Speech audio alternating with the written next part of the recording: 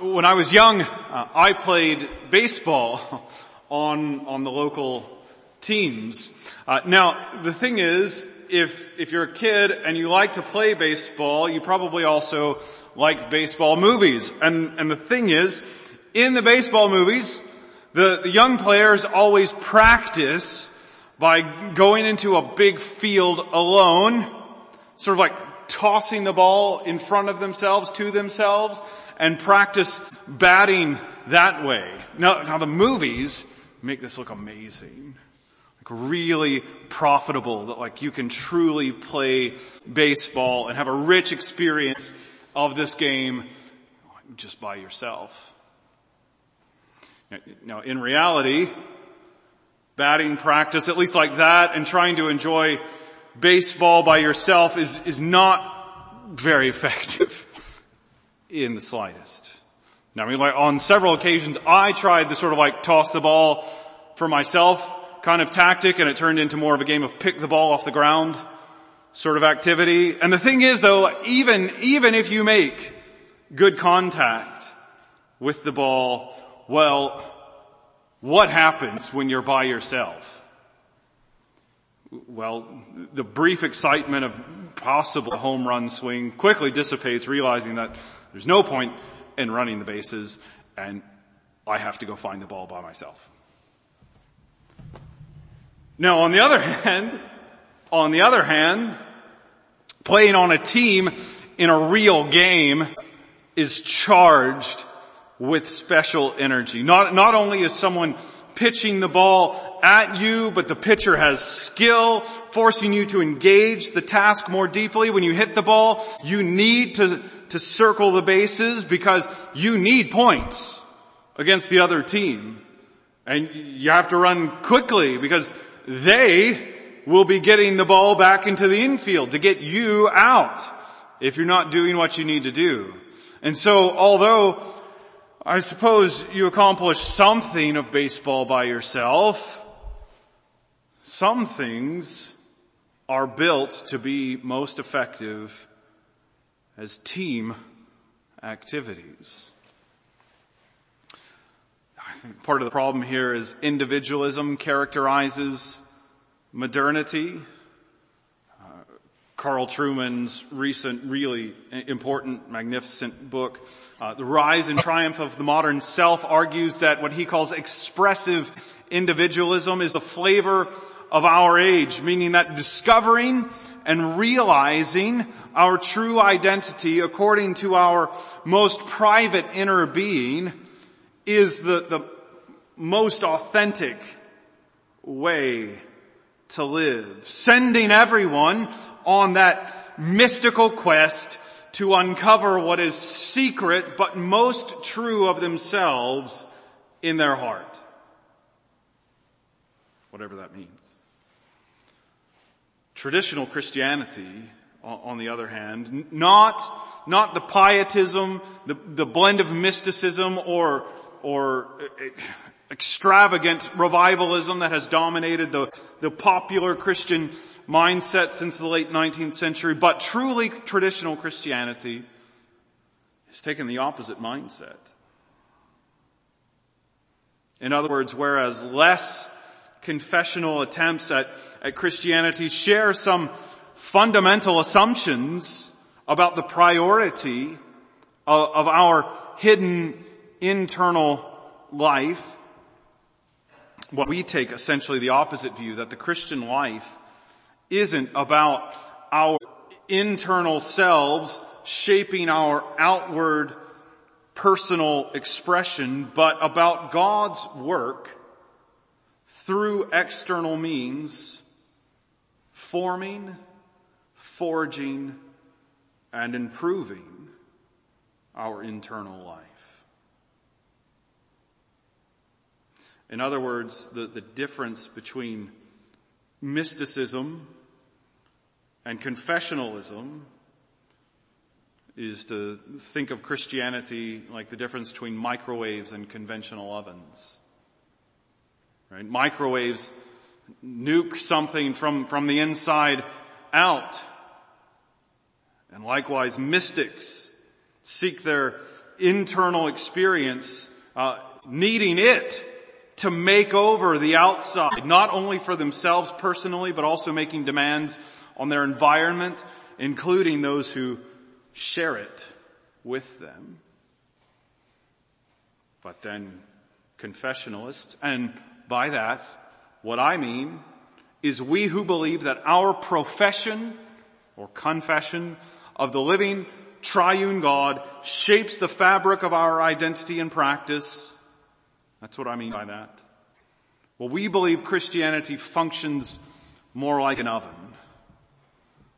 The living God has committed to his people in Jesus Christ and promises to work upon us to deepen our experience of his love and increase our conformity with his holiness.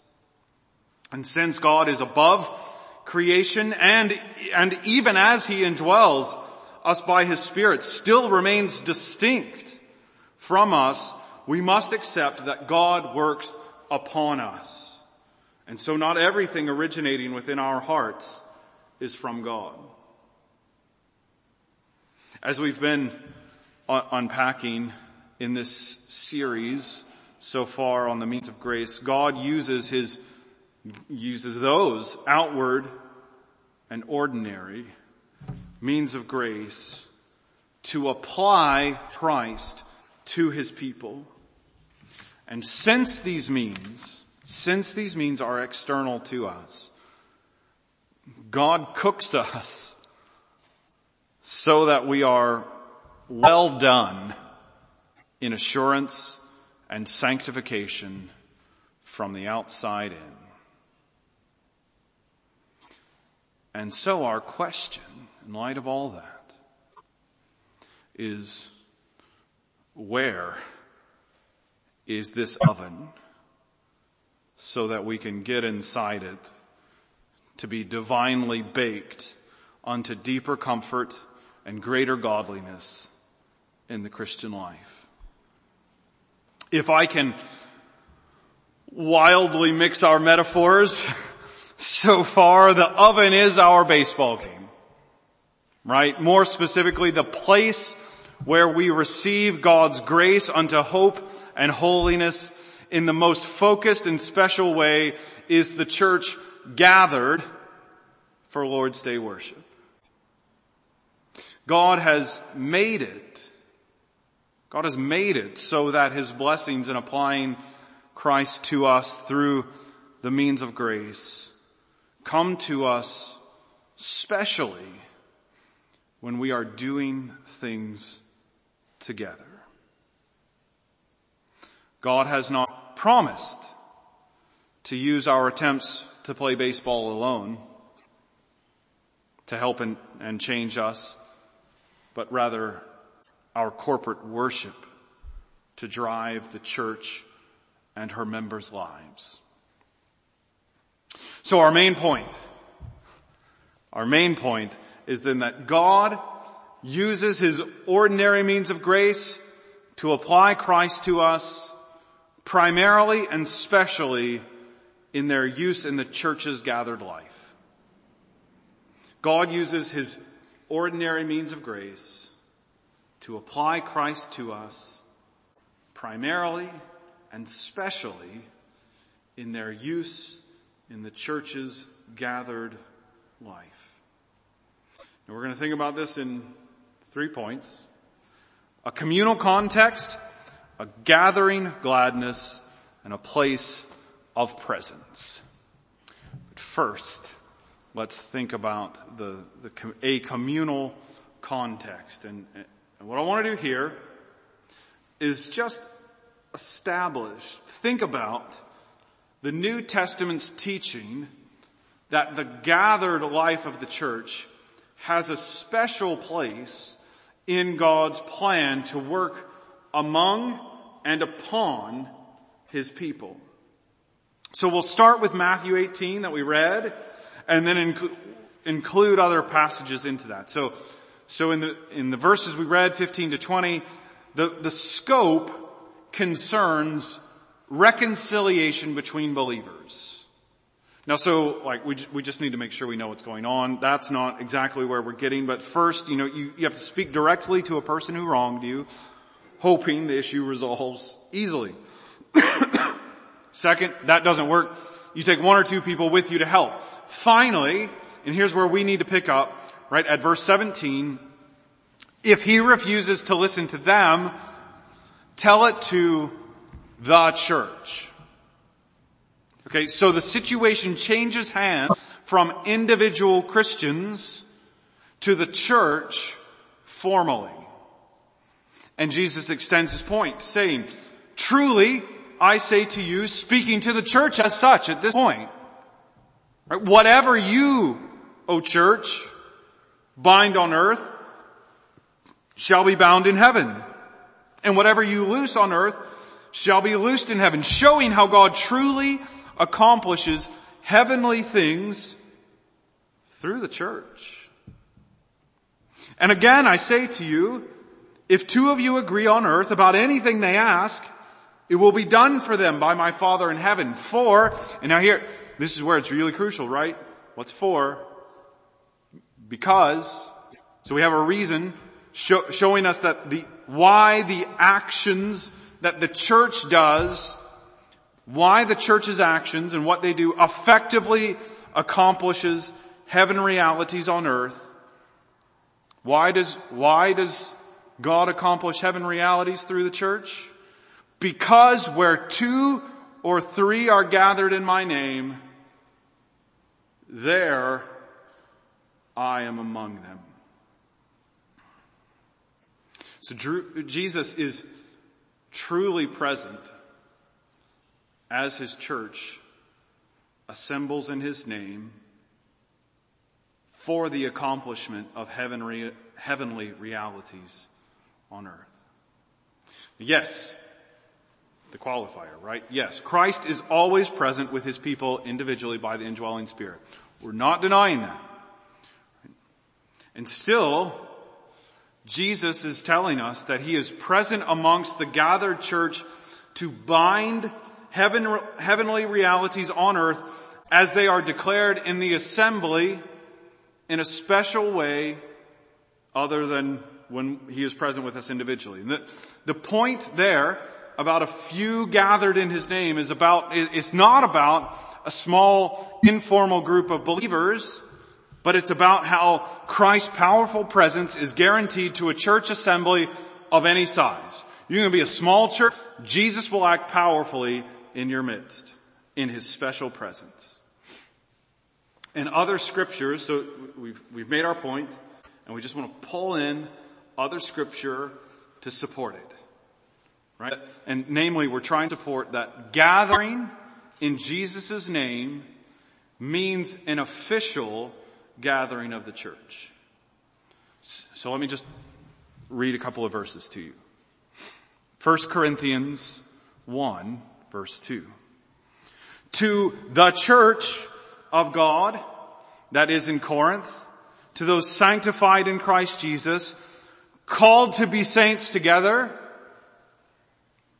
noting the assembly, with all those who in every place call upon the name of our Lord Jesus Christ, both their Lord and ours.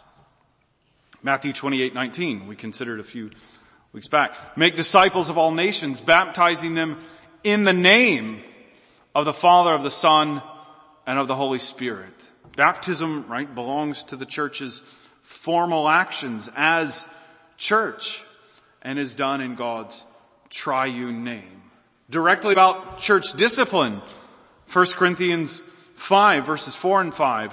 When you are this one's, blatant in your face about the point we're making. When you are assembled in the name of the Lord Jesus, and my Spirit is present, with the power of our Lord Jesus, you are to deliver this man who is unrepentant, deliver this man to Satan for the destruction of the flesh, that his spirit may be saved in the day of the Lord. The church's assembly in Christ's name constitutes a place of special action where Jesus has promised to be present in special power.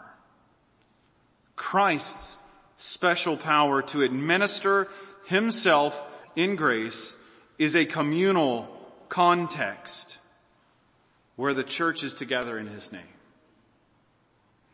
So, we've seen just the special presence of Christ to work heavenly realities in the assembly of his people.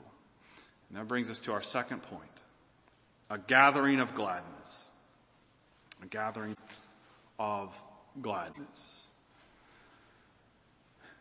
And so given that New Testament evidence that the assembled church is the place of Christ's special presence, well, as we turn to Psalm 84, well, now we better understand why the psalmist writes so wonderfully of God's courts, don't we? Verses 1 and 2. How lovely is your dwelling place, O Lord of hosts. My soul longs, yes, faints, for the courts of the Lord. My heart and flesh sing for joy to the living God. I hope now we have a new appreciation of the Lord's dwelling place. But it's no longer, as would be understood in this psalm, it's no longer Jerusalem's stone temple, but amongst the church assembled in Christ's name. So pulling together our themes so far, we see why it's such a delight to be in the Lord's courts, since there we have his special presence. There's a sense in which I think a lot of believers need to recover the wonder of delighting in God's presence. Let's just kind of think about the principle of delighting in a moment more widely. Right? When we meet for family reunions, we don't question what else this meeting of our family helps us achieve. What am I going to get out of being together with my family? What does this then help me do? What's the mechanical payoff that because I did this on the other side, I have something better? That's not the way we think about family reunions. When we sit down over our favorite meal, we don't wonder how it will help improve our lives beyond these moments of experiencing its flavor. It's just about tasting. When we look upon the most scenic horizon, standing on a coastline with the sun sinking into or rising from the waters before us, we don't ask what good this will do us tomorrow. We just know it's beautiful now. And even the church, I think, has too deeply imbibed a pragmatic spirit so that often we can't remember that we don't always have to think about the purpose of a moment beyond itself. Some moments are not meant to have ends beyond themselves. Some things are built for delight in the moment. We have forgotten the joy of delighting in the moment itself. We have perhaps even more forgotten that Lord's Day worship is not primarily underline it. Lord's Day worship is not primarily for preparing you for something else. So much as it is for delighting in and enjoying the special presence of our Lord. And so we have to learn to recover an awareness of the present moment. And in this case, I suppose I very literally do mean the present moment. To be invested here and now, so that we might enjoy what gathered worship provides here and now. Not as the prospect of some later greater payoff, but the privilege of delighting in the Lord's special presence as we speak. We need to be enriched with the truth that corporate worship is to imbibe God's presence.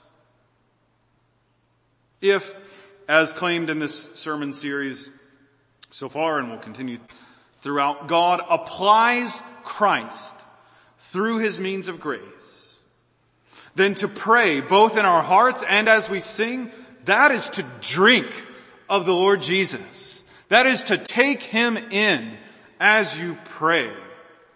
To be under the word heard as it is read and preached, and under the word held as we receive it in the sacraments, is to partake of Christ, who personally comes to us through his word. And this is why the psalmist pulls two astounding claims together. Verses 3 and 4. Blessed are those who dwell in your house, which is now the church, right? Ever singing your praise. And then backing against that, blessed are those whose strength is in you, in whose heart are the highways to Zion, the place of God's assembled people, Zion, right? The blessing is to be in God's house, to be the place of God's presence. And that is how we have our strength in the Lord. Our worship is a gathering of gladness as God's people come together. And here we encounter the Lord as directly as we can in this life. And that brings us to our final point. A place of presence. I wonder if you've thought much about Paul's instruction in Ephesians 5:18 and 19 to be filled with the Spirit. I think this is a phrase that we know well, and I wonder how well we've connected it up to what he says in these verses. So he writes, "Do not get drunk with wine, for that is debauchery.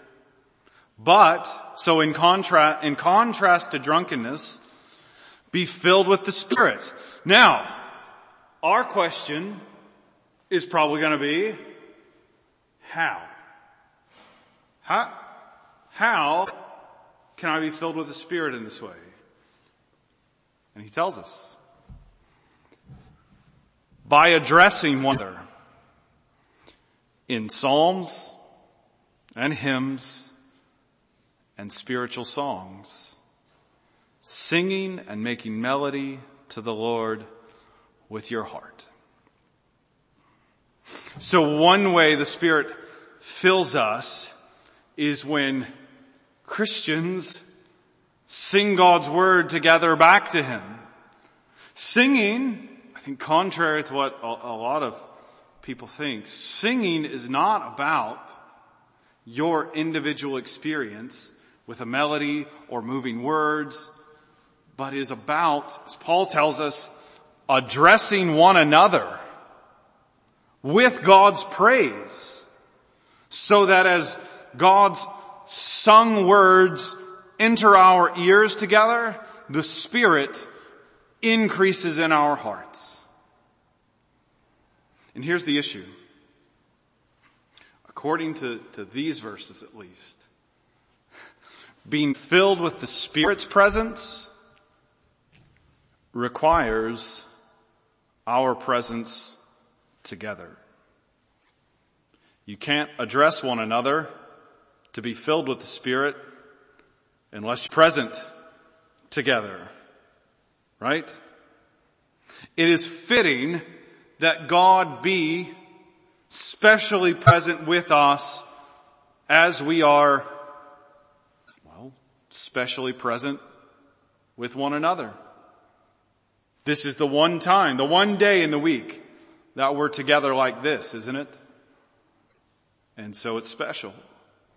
Not in a superficial sense. Special because it's fitting that this is the time God would be specially present with us. And Scripture clearly teaches God's special love for His gathered people. Psalm 87, 1 and 2.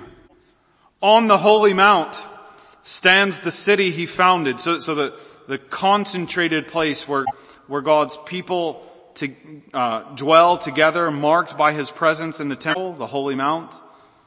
The Lord loves the gates of Zion, the city of God's corporate people, right? Now catch this. The Lord loves the gates of Zion more than all the dwelling places of Jacob, individual houses.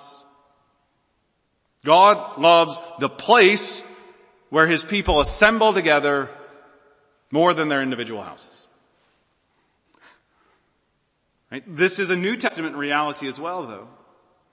Revelation 21, 2-3. And I saw the holy city, New Jerusalem, coming down out of heaven from God, prepared, a bride adorned for her husband.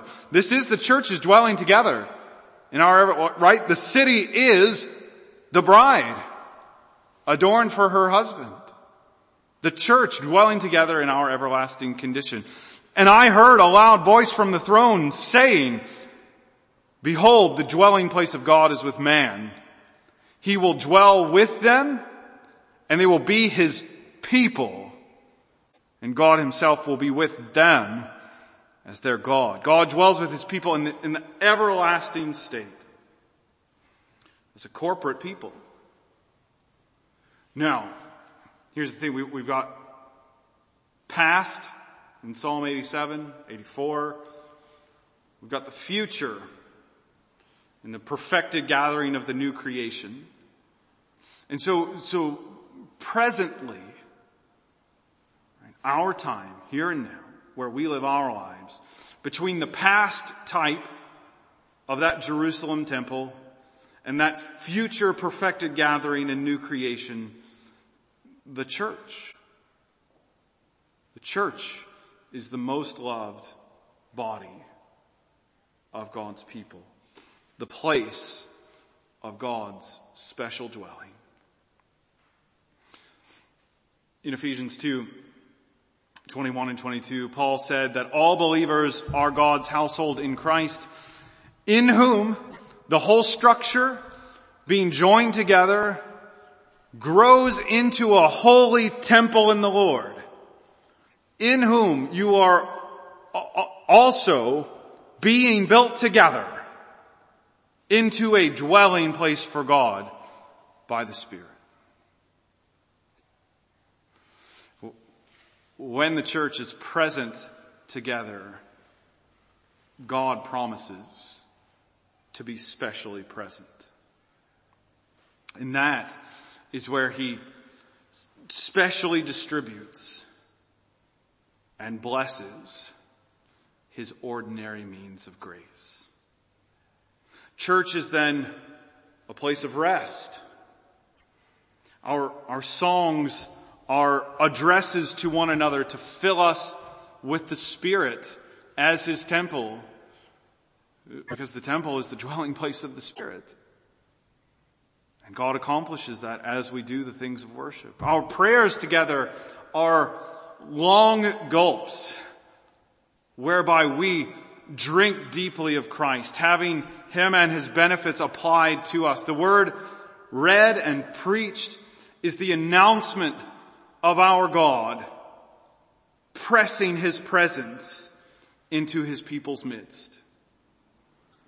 And so, we see then why the psalmist said in Psalm 84, 8 and 10, O Lord, God of hosts, hear my prayer. Give ear, O God of Jacob. Behold our shield, O God. Look on the face of your anointed, because one day in your courts is better than 1,000 anywhere else.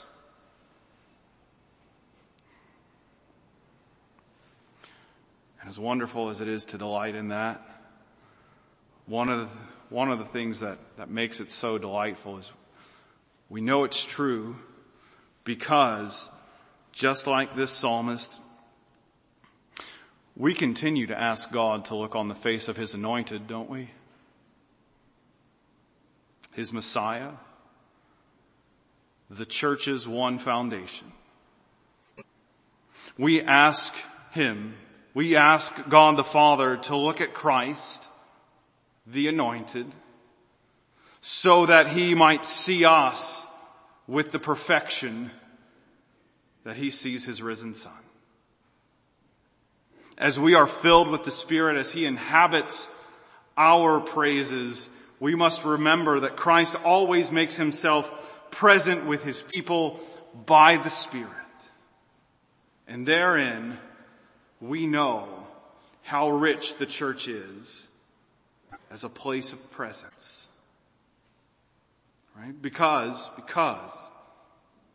the Father is infinitely present with the Son from eternity, mutually dwelling, right? There's where our infinite presence comes from eternity, mutually indwelling one another in the divine essence. And yet, we remember, don't we, that Christ prayed that we would be as one, as they are one. Now, creatures can't quite achieve that mutual indwelling, but Christ is praying that we'd get as close as possible. Right? And so as God looks to the anointed, to the risen Christ, He becomes our shield. And so we can say with the psalmist, hear our prayer, because He hears us in the anointed. And so one day, we might point out one day out of our week, right?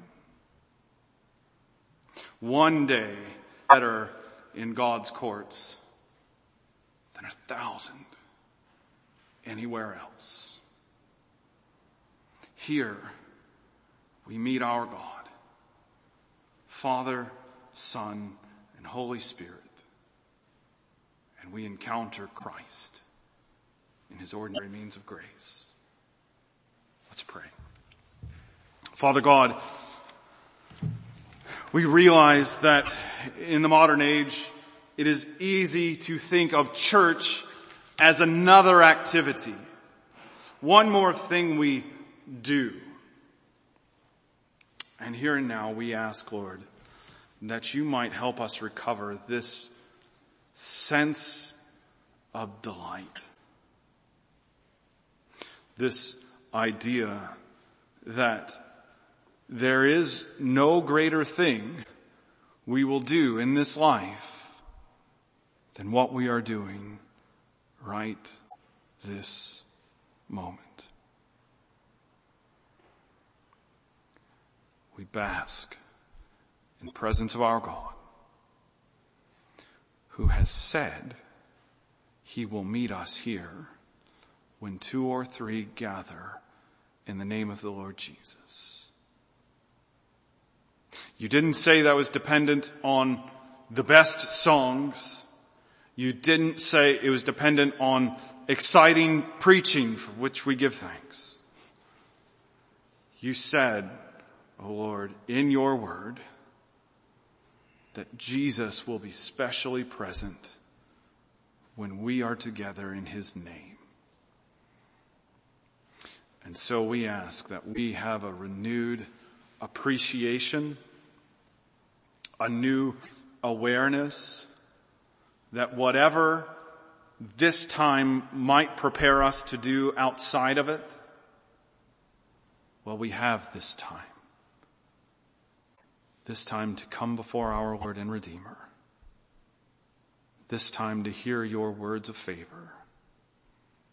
This time to be assured of your grace.